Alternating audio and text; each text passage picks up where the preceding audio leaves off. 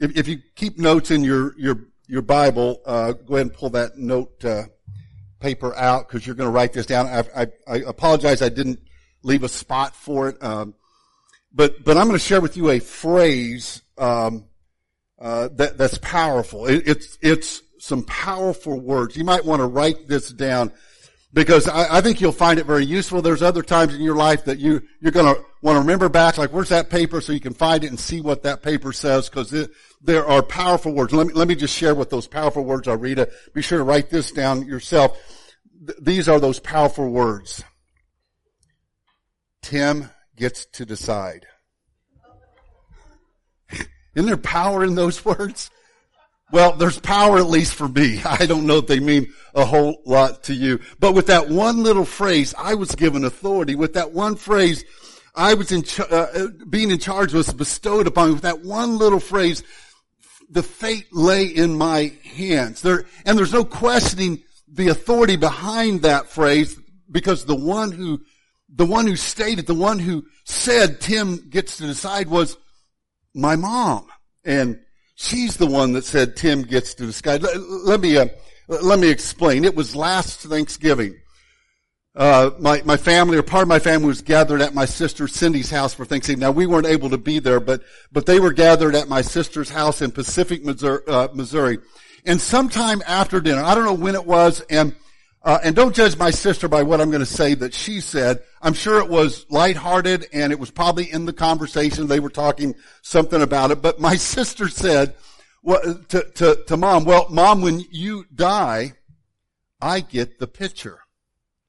That's when my mom made this statement, this powerful statement that corrected my sister's erroneous thought, and she said Tim gets to decide. Now let me tell you the backstory. What Cindy was referring to when she said I get the picture was an antique enamel picture, somewhat like this. It's not quite as quite the same. It's actually a lot nicer enamel picture, but it was something like this. See, this picture like this had sat on the Thanksgiving table that day for Thanksgiving, as it had for years and years. And since my mom has been for the last 5 or 6 years been living with my sister, and that picture has been residing at her house for that whole time, you can understand why she might have thought and made that statement. But Mom came through with that life-changing statement, Tim. Now, and what she left out, but what was understood, Tim, who's the executor of the will, gets to decide. I'll be honest. I'm really laboring on how I'm going to do that. I guess I'll just have to bring it home, because we'll figure out an honest way to do it, an equitable way. But let me ask you, the picture's not particularly valuable. In fact, I Googled it this week, and I can buy one for $54.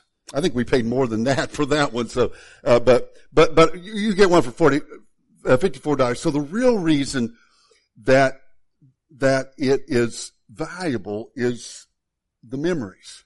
See, that picture had belonged to my grandma Hartman, my mom's mom, and it had been used on Thanksgiving and Christmas dinners for years. I may have talked about that before.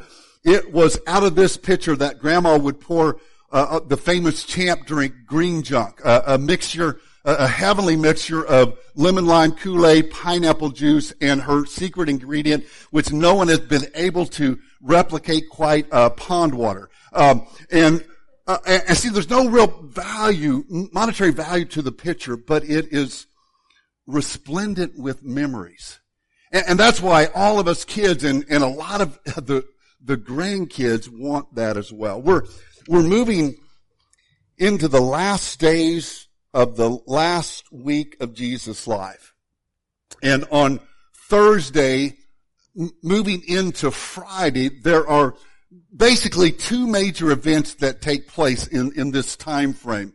The most important one, the most impactful one, the one that you probably would be like, yeah, that's what happened Thursday, Friday, was the arrest, trial, and the crucifixion of Jesus. That happened Thursday night into Friday morning into the day Friday. But today, we're not going to look at that. We'll actually talk a little bit about that next week. Today, we're going to look at what could best be described as let's remember. This happens on Thursday afternoon into what would be Friday morning technically, because once the sun set, it was considered Friday morning. So if you have your Bibles, turn with me to Luke chapter 22. Luke chapter 22. And if you want to kind of get ahead and be prepared, take your Bibles and mark Exodus 3 or Exodus 12 or both of those. We'll be looking at some of those verses here in a little bit. Everything that happened, everything that we're going to see coming forward here, can best be seen and understand as let's remember. So, Luke chapter 22, 7 to 27 is the whole section. I'm only going to read part of that right now, 7 to 13. Then came the day of unleavened bread on which the Passover lamb had to be sacrificed. Jesus sent Peter and John saying, go and make preparation for us to eat the Passover. Where do you want us to prepare it? They asked. He replied, as you enter the city, a man carrying a jar of water will meet you. Follow him to the house that he enters and say to the owner of the house, the teacher says, where is the guest room where I may eat the Passover with my disciples? He will show you a large room upstairs, all furnished. Make preparations there. They left and found things just as Jesus had told them, so they prepared the Passover. First thing I think of when I read that is we talked a few weeks ago on Palm Sunday when Jesus sent two guys in to get the donkey. Here again, he's sending two guys. He names them this time, Peter and John, to go in and say, follow some guy carrying a jug of water, then say, hey, we're going to use your house. I find that kind of funny that Jesus did that. So let's look. This first idea of let's remember, we see a sacred tradition. Everyone in Jerusalem, and the population of Jerusalem had swelled to well over 1 million people during this week of celebration.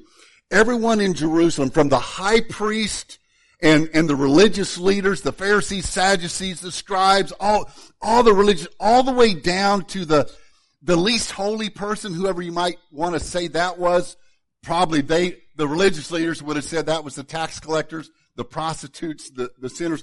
Everyone in the city, from the highest to the lowest, had their minds focused on one thing: the Passover. So the sacred tradition was the Passover. Verse 7, then came the day of unleavened bread on which the Passover lamb had to be sacrificed. Jesus sent Peter and John saying, go make preparations for us to eat the Passover meals. Now, it's kind of interesting when you see the parallel passages in the Gospels of Matthew and Mark. They add a detail that Luke didn't add. They both record that the disciples were the one that came to Jesus first. They came to Jesus because it was Thursday, and the meal was to be that night. So sometime Thursday they came to Jesus. They're like, hey, Jesus, maybe you forgot about this, but sorry for bugging you on this, but where are we going to have the meal? See, they had traveled from Galilee, which is the north of the city, all the way down, or the north of the country, all the way down to Jerusalem.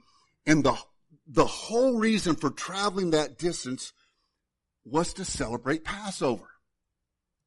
At least that's what they thought. The reality was, they didn't understand this yet, but Jesus hadn't just come for the Passover, he had come for the cross. And the highlight of the Passover, the crowning moment of celebration, the focal point of the feast was the meal itself. And understandably so, the disciples were wondering, well, where are we going to eat this meal?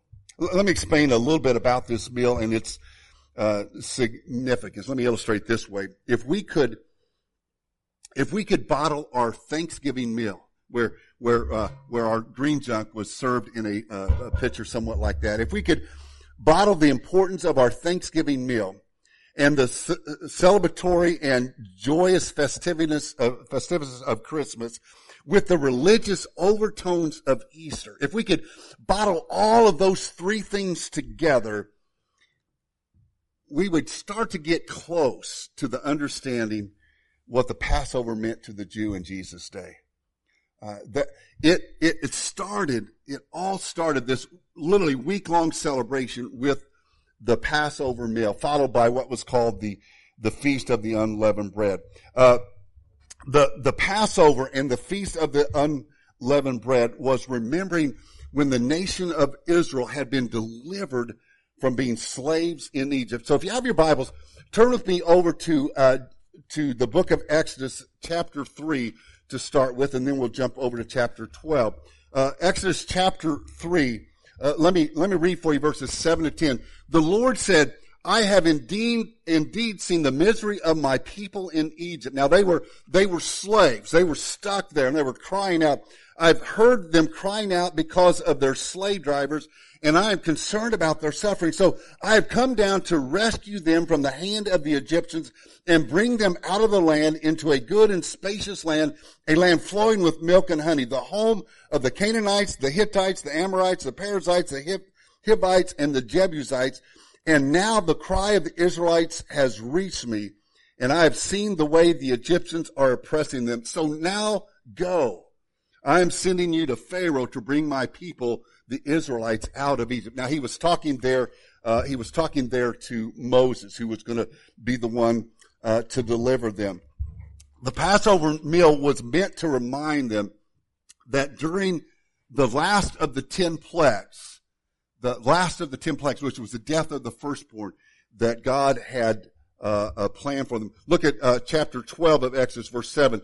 Then they are to take some of the blood and put it on the sides and the tops of the door frames of the houses where they eat the lamb. And then down in verses 12 and 13, on that same night I will pass through Egypt and strike down every firstborn of both people and animals, and I will bring judgment on all the gods of Egypt. I am the Lord.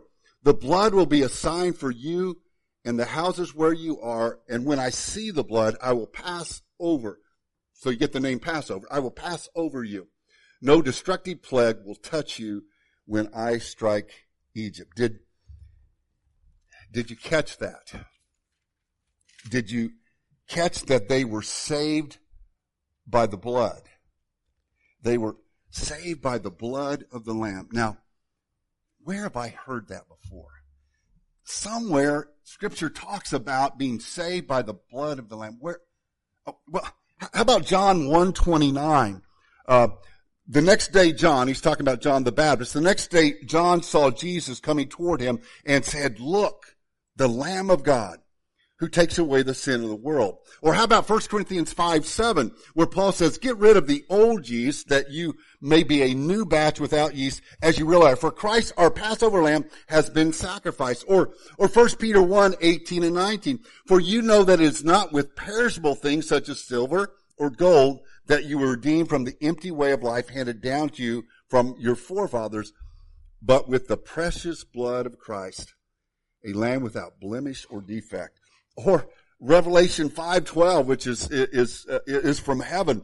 In a loud voice they sing, worthy is the Lamb who was slain to receive power and wealth and wisdom and strength and honor and glory and praise. The Passover meal reminded them that they had been delivered, that death had passed over them. The feast that followed of the unleavened bread reminded them that they didn't even have time. They had to eat the meal with haste. They had to eat it standing up, clothed, ready to go, because at any moment God was going to send them out to their deliverance. So they didn't even have time to put yeast in the bread to let it rise. So they literally were to take all the yeast out of their houses and eat the unleavened bread in haste. So we're reminded of the Passover with every celebration. And so the Jews in Jesus' day were reminded of that, but when they sat down for the meal, they were reminded of something else. They were reminded of the promise. See, the Passover celebration wasn't just a time to remember a past event. Now, that's kind of what the main part was for them, but it was also looking forward to the future fulfillment of a promise. Every Passover was looking back with thanks, but also looking forward with hope. See, Jews in Jesus' day would have remembered what was said a little bit later in Exodus 12, verses 24 to 27, when it said, obey these instructions as a lasting ordinance for you and your descendants. When you enter the land that the Lord will give you as he promised, observe this ceremony. And when your children ask you, what does this ceremony mean to you? Then tell them, it is the Passover sacrifice to the Lord who passed over the houses of the Israelites in Egypt and spared our homes when he struck down the Egyptians. God delivered them from their oppression before, and they were holding on to a promise, to a hope that would be fulfilled sometime in the future. Now what they were hoping is that God would deliver them from a conquering army, the Romans, but actually the conqueror was there. It was Jesus. And he was going to deliver them from the oppression of sin. So they were remembering a sacred tradition. But we also see something else there. In verses 19 and 20, we see a little bit of a strange twist. Wanda set it up very, very well this morning as she led us into our time of communion. Verses 19 and 20 says this, and he took bread, gave thanks, and broke it, and gave it to them, saying, this is my body given for you. Do this in remembrance of me. In the same way, after supper, he took the cup, saying, this cup is the new covenant in my blood, which is poured out for you. A strange twist. Jesus took a couple elements of that Passover meal, the unleavened bread and the wine that would have been there on the table, and he made it about him. He made it about him. Jesus changed the Passover from remembering what God had done to remembering and knowing what God was going to do. So the first thing he says is, remember me. Have you ever watched any of the films about Jesus? So whether it's the Passion of the Christ or the Jesus film or any of the movies that show this Last Supper, it's kind of interesting that when they get to Last Supper and Jesus is taking the bread, and first of all, a lot of them have it wrong because he takes out a loaf of bread and pulls off a hunk. Well, it would have been dried, unleavened bread, so it wouldn't have been that way. But he takes it and passes it around. Same with the chalice with the wine in it. And in almost all the films, the disciples are all sitting there they're just staring, like they're really soaking it in, like they're getting it, like, wow, this is important stuff. We've got to remember this. Well, no, that's not what was happening. They didn't get it at all. They had no idea what Jesus was. He handed the bread, and so they're like, well, we've already been eating this, but okay, I'll take another piece. And I've got my own wine glass, but okay, I'll take a sip of that, Jesus. And they had no idea. We're going to look in a minute. The last point will tell us that for sure they didn't know that.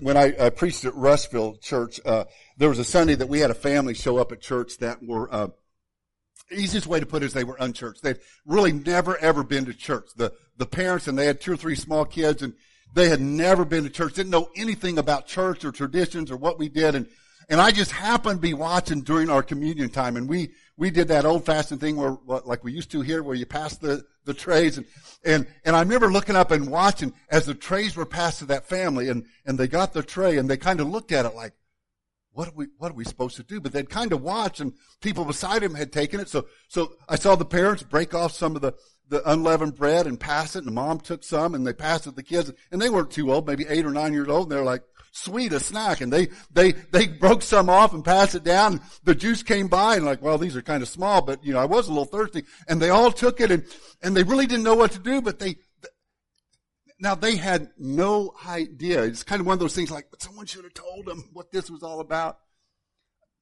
That's exactly what was going on with the disciples. They didn't have the foggiest idea what Jesus was doing. Jesus was saying, remember me.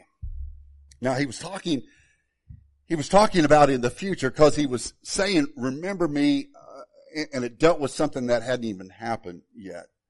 But not only saying, remember me, this is obvious, we know it now, we have the 100 or the 2020 vision of hindsight here. He was saying, remember the cross. Each Sunday we celebrate because we want to remember Jesus, and we want to remember the cross. We take that time in our service to remember the sacrifice that Jesus gave. His disciples at the time had no idea what they were talking, or what he was talking about. But there'd be a time, I don't know when it was, Scripture really doesn't tell us, but eventually they would come back and they were like, ladies, if you've ever done this, so moms basically, if you've ever done this, just raise your hand if you're courageous enough to do that. Have you ever said to your teenage daughter, or maybe a little bit older teenage daughter, I can't wait till you have kids of your own? Have you ever said that? Yeah. And have any of you, others have said it, you guys just didn't raise your hands. Thank you ladies for being brave. Have you ever said, you two, have you ever said, I hope you have a daughter just like you, or a son just like you? Well, when that happens, when your daughter gets older and has her own child, there'll come a time when she's like, oh, I know what mom meant now. I don't know when it was for these disciples. Maybe it was during the time that Jesus was on earth after the resurrection, before the ascension. Maybe it was after the day of Pentecost when the Holy Spirit came on them and the church really kind of started. I don't know when it was, but there was a moment when it finally hit. Like, that's what he was talking about. That's what he meant. Take the bread and remember my body broken, and the Jews to remember. He said, remember the cross. So he said, remember me, remember the cross, and then remember what the real purpose of the Passover for the Jews in the day of Egypt was, but also for you. Remember your deliverance. See, the Passover is celebrated to remember them being delivered from death and bondage, and the cross is remembered for us as we're delivered from death and the bondage of sin. So there's a strange twist, taking the Passover meal, and instead of it being about what they'd always thought it was, they made it about Jesus. Jesus made it about himself. So one last thing, let's remember, and I think this is cool. There was a strange twist. Look at verses 24 to 27. So Jesus had just taken the bread. This represents my body broken. This represents my blood spilled. He just got done saying that. And this proves they had no idea what he was talking about. Verse 24. A dispute also arose among them as to which one of them was considered to be the greatest.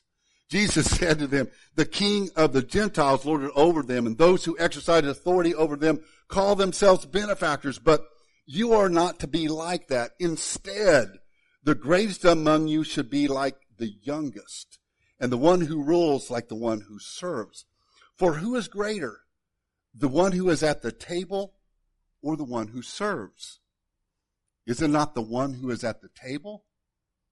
But I am among you as one who serves. I'm pretty sure that his disciples said this. What? What are you talking about, Jesus? Now this shouldn't have surprised them. It actually wasn't even new teaching. It wasn't even new teaching in this last 8 or 10 days that they'd been with Jesus. Because over in Mark chapter 9 verse 35, it says, sitting down, Jesus called the 12 and said, if anyone wants to be first, he must be the very last and the servant of all. And in Mark 10:45, he says, for even the Son of Man did not come to be served, but to serve and give his life as a ransom for many. The strongest evidence, though, of Jesus' idea of servant leadership had been his life. He had served the sick. He had served the broken. He had served the hurting. He had served the ones who no one else served. Jesus had been a living testimony that true godliness was shown through service. Did you catch that? True godliness is shown through service.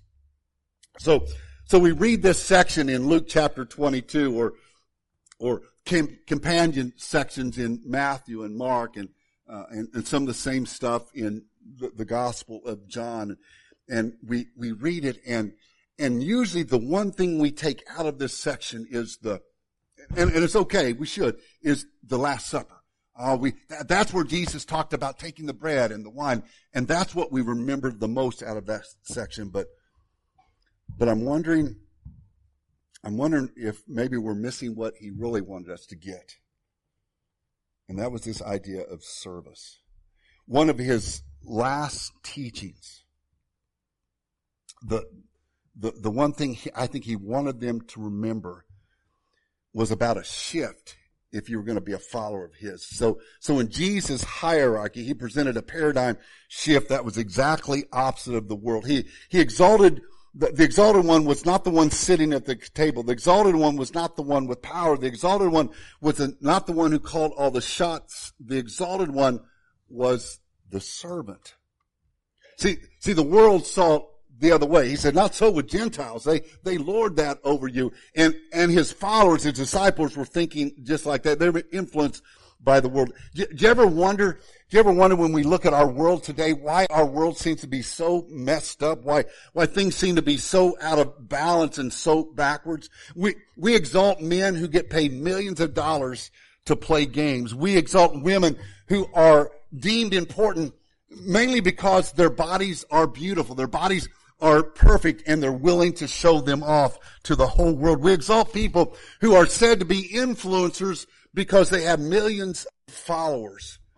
But why do we as a nation, although we have more convenience, more free time, more disposable income, more access to gadgets and toys, why do we struggle so to find happiness and joy? Maybe we're a little bit like the disciples who were arguing over what greatness was. Maybe we're missing, just like they were, that they were in the presence of the one who was showing them how real greatness comes. It doesn't come with power. It doesn't come with stuff. It doesn't come with the world's accolades and praise. It comes to the one who serves. His name was Tom McHugh. So some people, I never saw anyone do it to his face, but some people called him Big Tom. I didn't call him anything. I was scared to death of him. He was my boss. Well, sort of, kind of technically my boss. Tom McHugh was the owner of the restaurant that I worked at my first job. As a senior in high school, I worked at a McDonald's in Mount Vernon, Illinois, and Tom was the owner. Now, luckily, he hardly was ever there. But when he showed up, he would strut into the restaurant like he owned the place. Well, technically he did. But he would strut in, and every once in a while, Tom, like I said, I just tried to avoid the guy. I mean, I was intimidated. I was scared to death. But every once in a while, Tom would decide that he needed to jump in and help. Like maybe we got a little bit behind at a serving lunch, and he would run back to the grill and start yelling at people and barking orders and throwing hamburger patties here and there and buns and that. And it didn't take too long before things just fell apart. It was a disaster when he showed up back there. Eventually he would realize that he was doing more harm than good and stomp off to the front or stomp off to the back and do something else. Now contrast that with another Tom. This guy's name's Tom Anderson. Bob Russell tells this story about hearing about Tom Anderson. He said a guy in his church came to him one day and was telling him this story. He said, I was at work. This guy managed a restaurant as well. And he says at work one day and one of the new employees hadn't been there but about a week or so, came up the front and was talking about having to yell at the guy washing dishes. He said that guy back there was too slow, and I went back there and I told him he needed to speed up. We needed those glasses. And Russell said the manager looked at him and said, well, do you know who that is? And he said, well, he said his name's Tom, but he better get busy. And he said, well, yeah, it's Tom. That's Tom Anderson. Did you know that Tom Anderson owns this restaurant? Now, which one was the greatest? See, there was a moment to remember. That's what the Passover is all about, remembering. That tradition, that sacred tradition. The Passover as well as a promise. And kind of a strange twist when he turns that meal and switches it to be about Jesus. We celebrate that weekly. And a surprising turn. See, it's not about what you have, who you know, how much money, how much power, how many tweets you get retweeted, how many likes you have on your Facebook post. It's about service. Jesus proved that later that night when he went to the cross. Would you bow with me? Father, we thank you this morning that we have a Savior who was a servant. Father, it's easy for us to get caught up in the world and see the things of the world and want to emulate and be like the world. But Father, Jesus, who was the author of the world, the creator of the world with you, was one who served. Father, help us have a heart like Jesus. Father, open up our eyes to see how you want us to be your servants. In Jesus' name, amen.